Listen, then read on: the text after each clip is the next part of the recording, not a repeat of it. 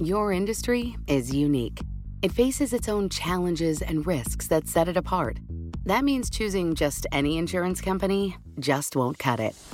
At The Hartford, we take pride in knowing the ins and outs of your industry and help provide solutions that suit how you do business. From liability and property insurance to workers' comp and more. At The Hartford, we don't just talk about specialization, we live it. Learn how The Hartford can help your business at thehartford.com.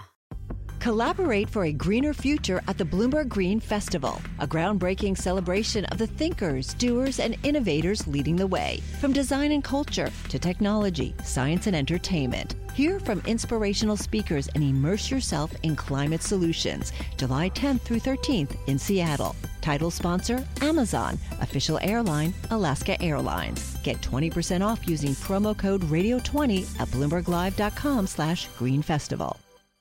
This week on Parts Per Billion, we're going to be asking the question that in a few days, everyone on Capitol Hill is going to be asking, who is Neil Gorsuch?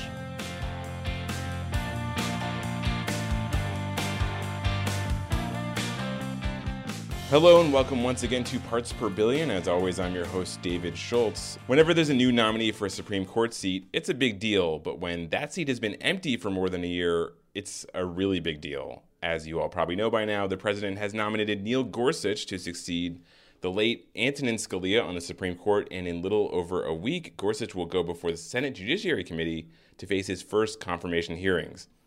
So, assuming he gets confirmed, which you can never really assume, of course, but let's assume it for now, what does that mean for the environment? What does Gorsuch think the government can and cannot do to protect the environment? And what does he think about the balance of power between the states and the feds on this issue? To talk about this and more, we've assembled Bloomberg BNA legal editors John Stamm and Rebecca Wilhelm. So let's start off with Rebecca. Who is Neil Gorsuch? Where is he from? What is his judicial background? So Neil Gorsuch is currently a judge on the U.S. Court of Appeals for the 10th Circuit, and he's served there since 2006 when he was nominated by the second George Bush. You might also remember the name Gorsuch from the 1980s, which is when his mother, Anne Gorsuch, was the first woman administrator of the EPA. Her administration was unfortunately plagued by scandals, and she was forced to resign after less than 2 years in office. We won't hold that against him, though. Well, Neil Gorsuch went to Harvard Law School, and he was actually there at the same time as President Obama. They both graduated from Harvard Law in 1991, and after graduating, Gorsuch went on to clerk for Judge David Sentell on the U.S. Court of Appeals for the D.C. Circuit, and then he clerked for Justice Byron White on the U.S. Supreme Court. White retired while he was a clerk, and as is the practice among clerks on the court, he stayed on to clerk for White's replacement, Anthony Kennedy. And an interesting bit of trivia, if Gorsuch is confirmed, he'll be the first former clerk to serve alongside his former boss.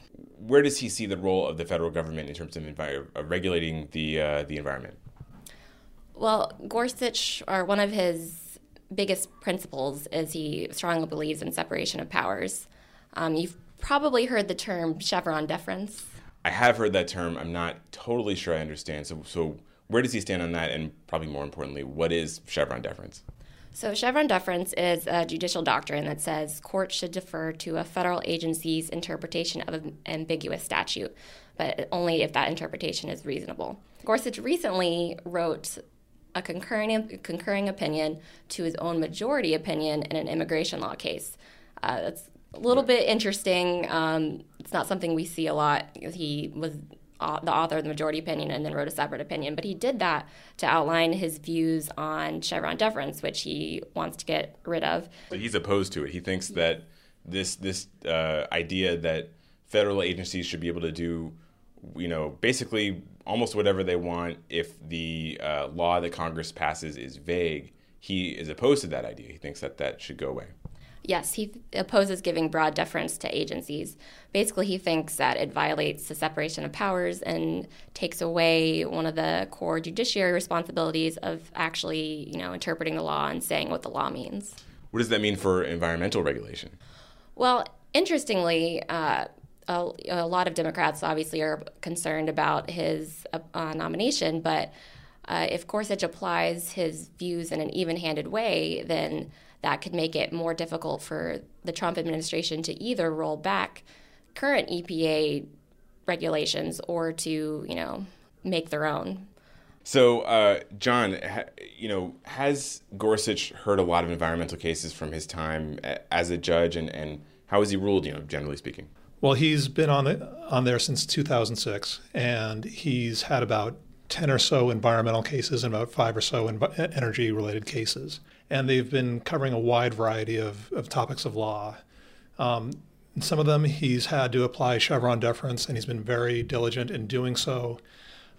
He's made statements in speeches saying that it's his role as a appeals court judge to apply the law. He's dealt with court jurisdiction, Clean Air Act. He's dealt with nuclear exposure. He's dealt with Superfund. He's dealt with mining. He's dealt with environmental impacts. So it's been all over the place. So, Rebecca, I know that whenever anything sort of happens on the Supreme Court, people in the legal world, attorneys and, all the people who work for attorneys always have something to say about it. What are people, saying about Gorsuch? Is there a consensus around him, or is it more split on partisan lines that, liberal attorneys think he's bad and conservative attorneys think that he's great? I talked to a number of, quote unquote, liberal and conservative attorneys, professors, and the consensus seems to be, he's definitely qualified to be on the Supreme Court. And there's also no question that he's conservative, but as, John was saying, there's not much in his record on, environmental issues. So at least for environmental law, we don't really know exactly how he's going to come down, if he's going to be reliably voting with the conservatives or with the liberals, or more like his former boss, Anthony Kennedy, is going to be a swing vote. Some environmental groups have said he's bad news for the environment, but there's just not much in his record to support that.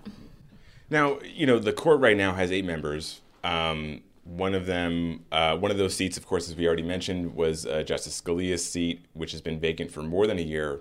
Justice Scalia may be, one of the most famous conservative jurists in American history.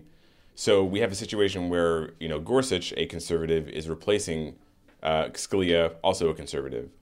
Will that really impact the court that much? Gorsuch's judicial philosophy is definitely similar to Scalia's in a lot of ways. They're both originalists, originalism being a judicial philosophy saying that judges should adhere to the original intent of a law and, not what a reader today thinks the law should mean. But as we've already talked about, there is one way that he could really have a big impact on the court, and that's his views on Chevron deference. It might surprise you to know that Scalia, for most of his 30 years on the court, actually supported Chevron deference. He was a big proponent of it, voted in favor of it. For most of his career, Scalia did believe that. Past few years, he definitely gave signs and explicitly said that he was having some misgivings about the extent of the power that agencies have. But if Gorsuch is confirmed, he would be a reliable vote in favor of overturning Chevron. But I guess if you have 4 votes, that's enough to at least get a case before the Supreme Court. So that could be significant unto itself. And then finally, John, what are some of upcoming environmental cases that, assuming Gorsuch is confirmed, which of course you can never assume, but assuming he's confirmed, he'll take his seat on the court and hear some cases, I guess, in the next term. What are some issues that he'll be presiding over? Well, there are 2 environmental cases that the Supreme Court has agreed to review currently.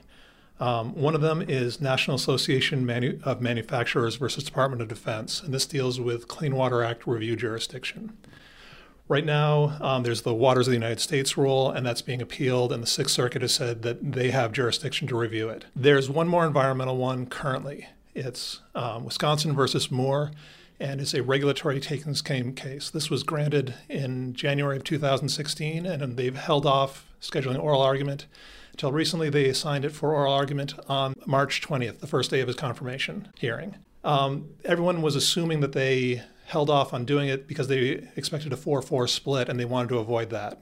They've scheduled oral argument before he can join it. However, if they find informally after they hear argument that there is a 4-4 split, they would have an option to hold it off and re-argue it later on. And so he could be the 5th that decides the 4-4 split in that case. Wow, so that would be, that's got to be pretty rare where they have, 2 oral arguments on the same case before the Supreme Court. Has that ever happened before? It's happened, but it's not common.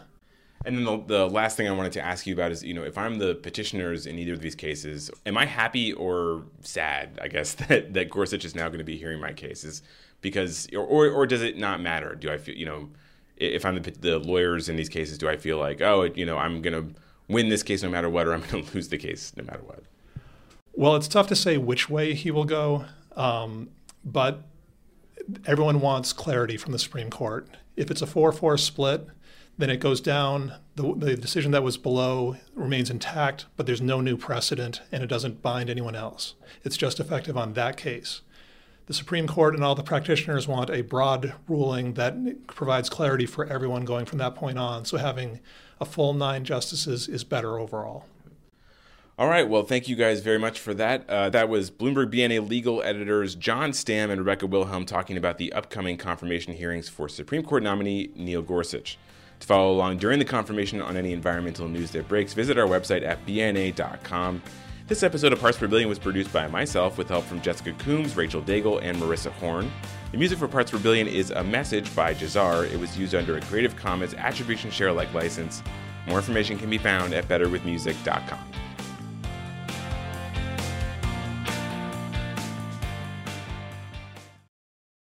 Your industry is unique. It faces its own challenges and risks that set it apart. That means choosing just any insurance company just won't cut it. At The Hartford, we take pride in knowing the ins and outs of your industry and help provide solutions that suit how you do business. From liability and property insurance to workers' comp and more. At The Hartford, we don't just talk about specialization, we live it. Learn how The Hartford can help your business at thehartford.com. Collaborate for a greener future at the Bloomberg Green Festival, a groundbreaking celebration of the thinkers, doers, and innovators leading the way. From design and culture to technology, science, and entertainment. Hear from inspirational speakers and immerse yourself in climate solutions. July 10th through 13th in Seattle. Title sponsor, Amazon. Official airline, Alaska Airlines. Get 20% off using promo code RADIO20 at BloombergLive.com/Green Festival.